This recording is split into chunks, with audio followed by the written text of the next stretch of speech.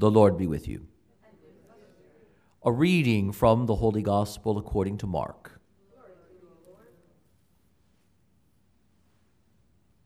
On that day, as evening drew on, Jesus said to his disciples, "Let us cross to the other side." Leaving the crowd, they took Jesus with them in the boat, just as he was. And other boats were with him. A violent squall came up, and waves were breaking over the boat, so that it was already filling up. Jesus was in the stern, asleep on a cushion. They woke him and said to him, "Teacher, do you not care that we are perishing?" He woke up, rebuked the wind, and said to the sea, "Quiet, be still." The wind ceased, and there was great calm. And then he asked them, "Why are you terrified? Do you not yet have faith?" They were filled with great awe and said to one another, "Who then is this whom even wind and sea obey?" The Gospel of the Lord.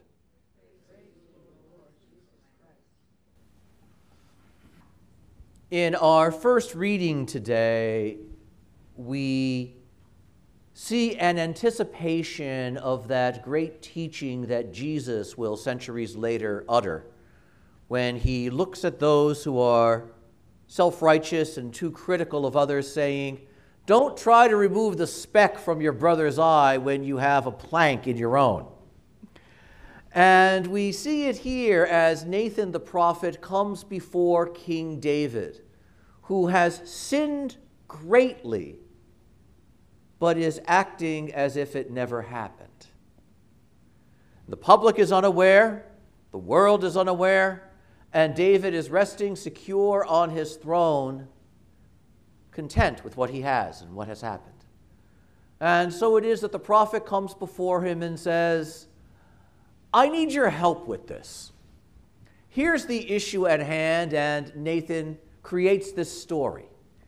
This story about a poor man and his little lamb and the wealthy neighbor who won't take from his own flocks but seizes the lamb of the poor man to feed a guest. And David becomes enraged at hearing this, at the injustice of this, and going so far as to say that man deserves death. Well, let's be blunt. It's a lamb. It's a lamb. David has committed murder. David has committed adultery. This is a lamb. But David's heart is so outraged at this tale of ridiculous injustice that he is ready to spring into action and right that wrong. And he shows us, in a sense, as if holding up a mirror, the truth of our own hearts as well. It is often the case that we are readily and easily offended by things that may be real injustices, but also are often smaller than the injustice we harbor within ourselves. It is so easy to be outraged at the wrong of another, and so difficult to take an honest look at myself and to name the truth of my own sinfulness and my own wickedness.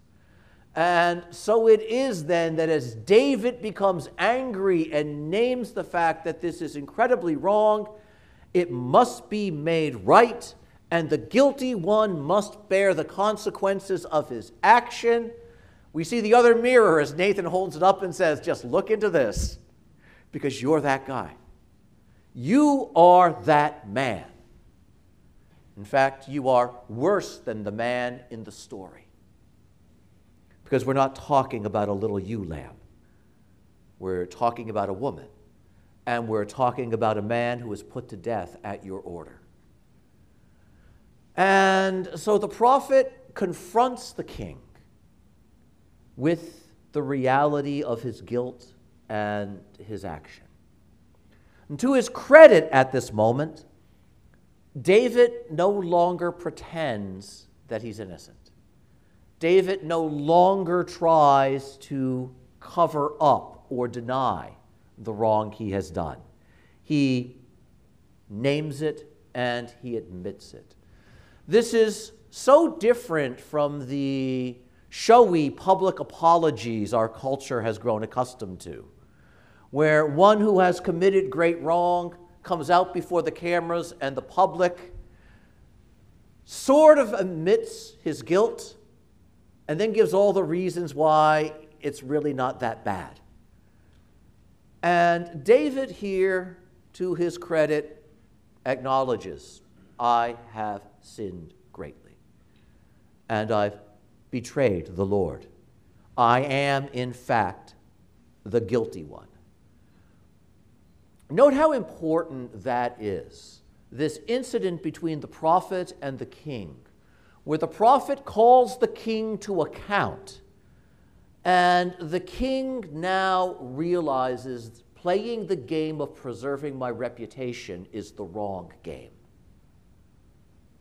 I must acknowledge the wrong that I have done and recognize that consequences do in fact come in the wake of wrong. And so the prophet says to him, the Lord has in fact forgiven you. But then we see the next instructive example here. The Lord has forgiven you. That doesn't mean that God is going to pretend this didn't happen, however. We sometimes have distorted ideas of forgiveness, that forgiveness means acting as if you didn't do any wrong in the first place. We like that kind of forgiveness. I do a great wrong and I say, please forgive me, which means we act as if it didn't happen. That's not forgiveness, that's fantasy. Forgiveness begins with reality. The reality is David committed a great wrong. And the Lord is willing to not hold that guilt against him, but the Lord will hold him accountable for the wrong that he has done. Forgiveness often comes with insisting on consequences, because that is how we make right what we have ruined in the first place. And so the Lord says, there is damage that you have brought into your household. I will forgive you, but the truth of the matter is, by you bringing this violence into your family and into your kingdom, understand that violence isn't going to go away. So I've forgiven you, but you now have to live with the consequences of what you've done. We will see as the weeks roll on that one of David's own sons will rise up in rebellion against him. And what the prophet says to the king will come painfully true. But for now, David recognizes, I have done wrong, and I must face the full reality of the wrong that I've done. And I will do it by first beginning to restore my relationship with the Lord, who has forgiven me and who will remain with me in the difficulties that come. But those difficulties will come, because great wrongs do, in fact, have real consequences. And it is important that we recognize that. This, in no small measure, is why, for example, when we go to confession, after we receive the word of forgiveness, we're given a penance. Okay? The penance isn't the price of forgiveness. Forgiveness is given. Forgiveness is free.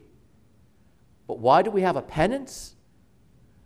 To do something to demonstrate, one, the reality of our own sorrow, and two, to recognize that the wrong that I have done has left a consequence behind in the world, and I'm responsible for repairing it. I'm responsible for restoring it. Oftentimes, the penance is small, much smaller than the wrong we've done. But note the importance of the gesture. I've been forgiven, but I am still accountable for the damage I've caused. And I've got to do something to repair it, something to restore it. This is now where the Lord leaves David. You have been forgiven.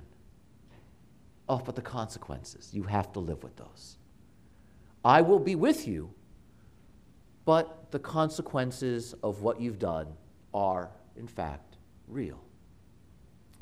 And so it is then that David now fasts and prays and pleads before the Lord this spirit of repentance. And it comes to beautiful and compelling expression in the responsorial psalm that we had today, Psalm 51, or in some versions of the Bible, Psalm 50, which is the greatest of what is referred to as the penitential psalms, and attributed to David. In fact, the church has long connected the words of that psalm to this particular incident. David, overwhelmed by the greatness of the wrong he has done and the seriousness of the guilt that he bears, in his prayer before the Lord composes this beautiful hymn, this beautiful psalm, this beautiful prayer, which begins with those simple and compelling words, "Have mercy on me, O Lord, for I have sinned." It is this psalm that will also run through the upcoming season of Lent like something of a drumbeat, beginning on Ash Wednesday when it is our responsorial psalm to the first reading. This psalm begins with naming the utter wrong that has happened in all of its gravity, and then recognizing, however, that the Lord is merciful and by his grace can make me new. It's a remarkable prayer of the heart, which isn't merely saying, "I'm sorry," but continues by saying, "You can make me new. You can make me clean. And if you make me clean, I can serve you faithfully once again." On some levels, it is the original act of contrition and a marvelous, marvelous prayer that all of us really should know and be aware of. Again, it's Psalm 51. And this beautiful cry of the heart, which doesn't simply wallow in guilt, but looks heavenward with a certain confidence, recognizing that even in the greatness of my guilt, I can turn to you, O Lord. And even with the wrong that I have done, you, in fact, can heal me and make me clean and indeed make me new. And we will see this as well as we move forward with the story of David, that he will rise up from his guilt. He will manfully face the consequences of the wrong he has done, and he will seek with new strength to be faithful to the Lord, away from whom he has fallen with this crime. And we see here again the difference between David and Saul.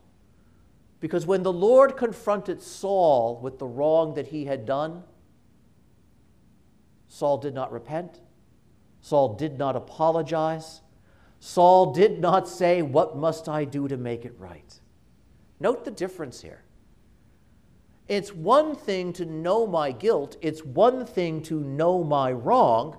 That is a necessary thing. But even more important is, once I know that, I have to know where to turn, and I have to know what to do. And David doesn't fall into despair. He doesn't say, "I've ruined everything, what can I do?" He says, "I've ruined everything, but what I do is I turn back again to the Lord, who can heal me and who can restore me, and who desires not simply to punish me, but who wants to make me whole again." And what a remarkable act of faith here that we see in this remarkable man, on the one hand, so holy and so faithful, and yet like us, who can fall so easily, so quickly, so suddenly. And yet who, even when he recognizes he has fallen so fast and so far, is still capable of lifting his eyes and his heart upward toward heaven. And it's out of this storm of guilt and accountability which suddenly falls upon David, that we turn now to another storm in our gospel reading today. And the gospel reading that we have today begins with an odd expression. As Jesus says to his disciples, let's go to the other side, and they get into the boat, note what is said. Because St. Mark uses words that run in the opposite direction of how we commonly speak. We often speak of the Lord loving us just as we are, don't we? But what do we hear in our gospel reading? The disciples took Jesus with them in the boat just as he was. Interesting expression that is. To take Jesus with us just as he is. We like it the other way. We like it when the Lord takes us and receives us just as we are, because we believe that's such an affirmation that I'm already good, that I'm already right, that everything must be okay. Jesus loves me just the way I am, so I guess I don't got to change. And that is just simply not the truth, and that's not even what it means to say that Jesus loves me as I am, or Jesus meets me where I'm at.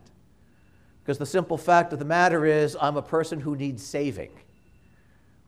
If where I was at was so good, I wouldn't need to be saved. If just how I am is so wonderful, I wouldn't need to be saved. And so note, Jesus loves me how I am so that I can become better. Jesus meets me where I am at so he can bring me to where I need to go. He doesn't love me where I am so I can stay here. He doesn't love me how I am so I can just remain this way. Rather, he loves me how I am so I can become better than I am. He meets me where I am so that I can go to where I need to be. He doesn't come to leave me here. He doesn't come to leave me how I am.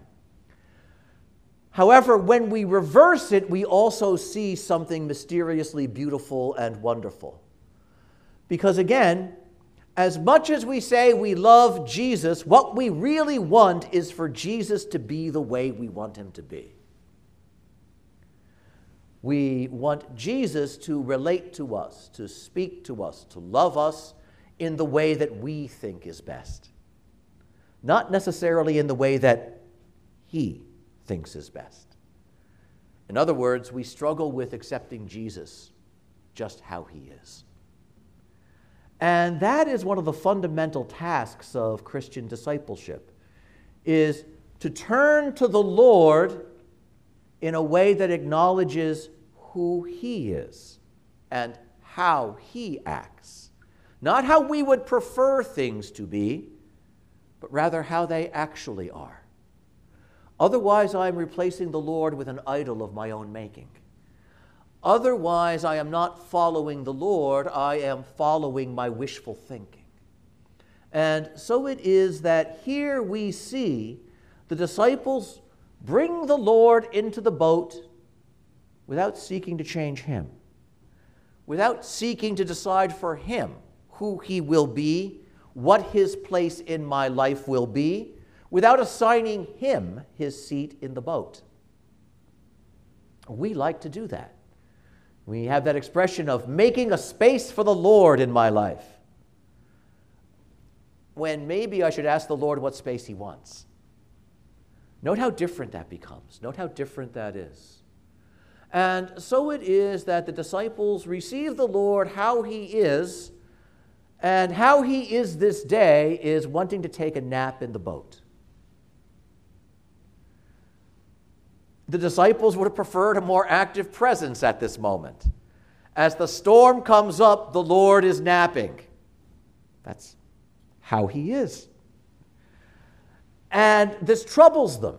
Even though they've accepted him, brought him into the boat just as he is, all of a sudden they discover there's an element to how Jesus is that seems pretty inconvenient.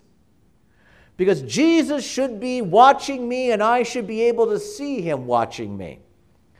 Because Jesus shouldn't just be with me, darn it, he should be awake when he's with me. And so the boat begins to shake, and the Lord continues to sleep. And note the contrasting messages now that we see. The world in its storminess, the sea in its violence is saying, I am greater than you. I am mightier than you. I am dangerous to you. And I will overcome you. And the disciples experiencing this look at themselves, they look at the ocean, they feel the wind, and they say, yeah, that's right. We can't survive this. The wind will overcome us. The storm will sink our boat. What are we going to do? We can't do a thing. That's message number 2. And then there's message number 3. There's Jesus. Remember him? Sleeping on the cushion. And by sleeping, what is he saying? The implication is, I've got this. That this is not a threat to me. And by implication, it's not a threat to those who are with me. But notice he's not awake. He's not saying that. He's not giving them that word of reassurance that they want. Jesus is asleep on the cushion, and what they really want is that Jesus has given them a pep talk. That Jesus is reassuring them, and Jesus is still taking his nap. And it's not until this fear becomes great that they turn to him and say, Lord, don't you care? Don't you care? Isn't this important to you?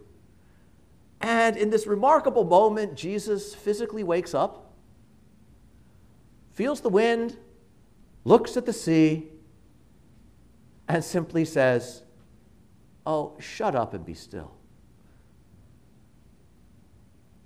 And everything falls quiet. So simple, so quick. There's actually nothing even all that dramatic about it except for the result. All he did was look up and speak a stern, authoritative word, and everything fell quiet around him.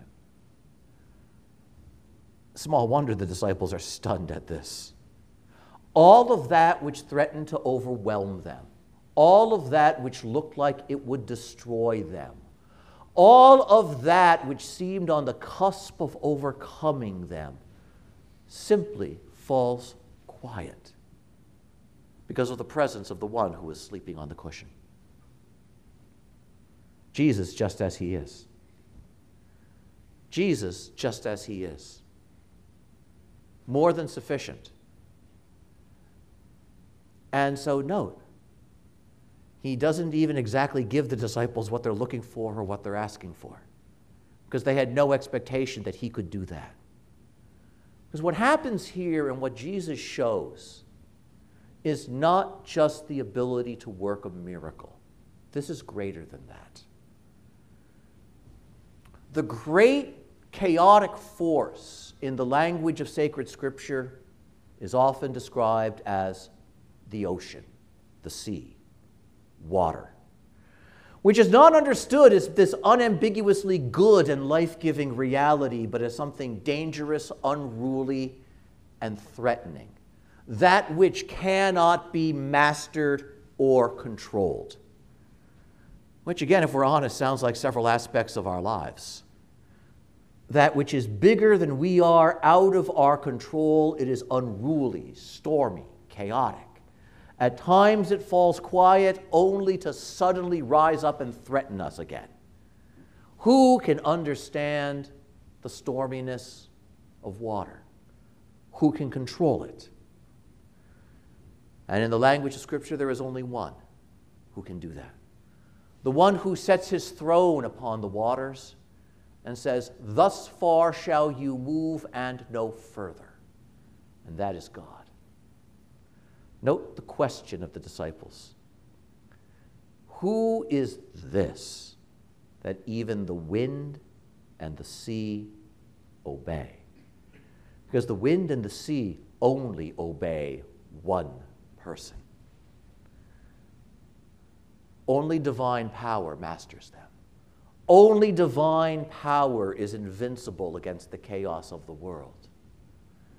And the one who was just sleeping on the cushion wakes up and speaks with divine authority, and the water falls silent.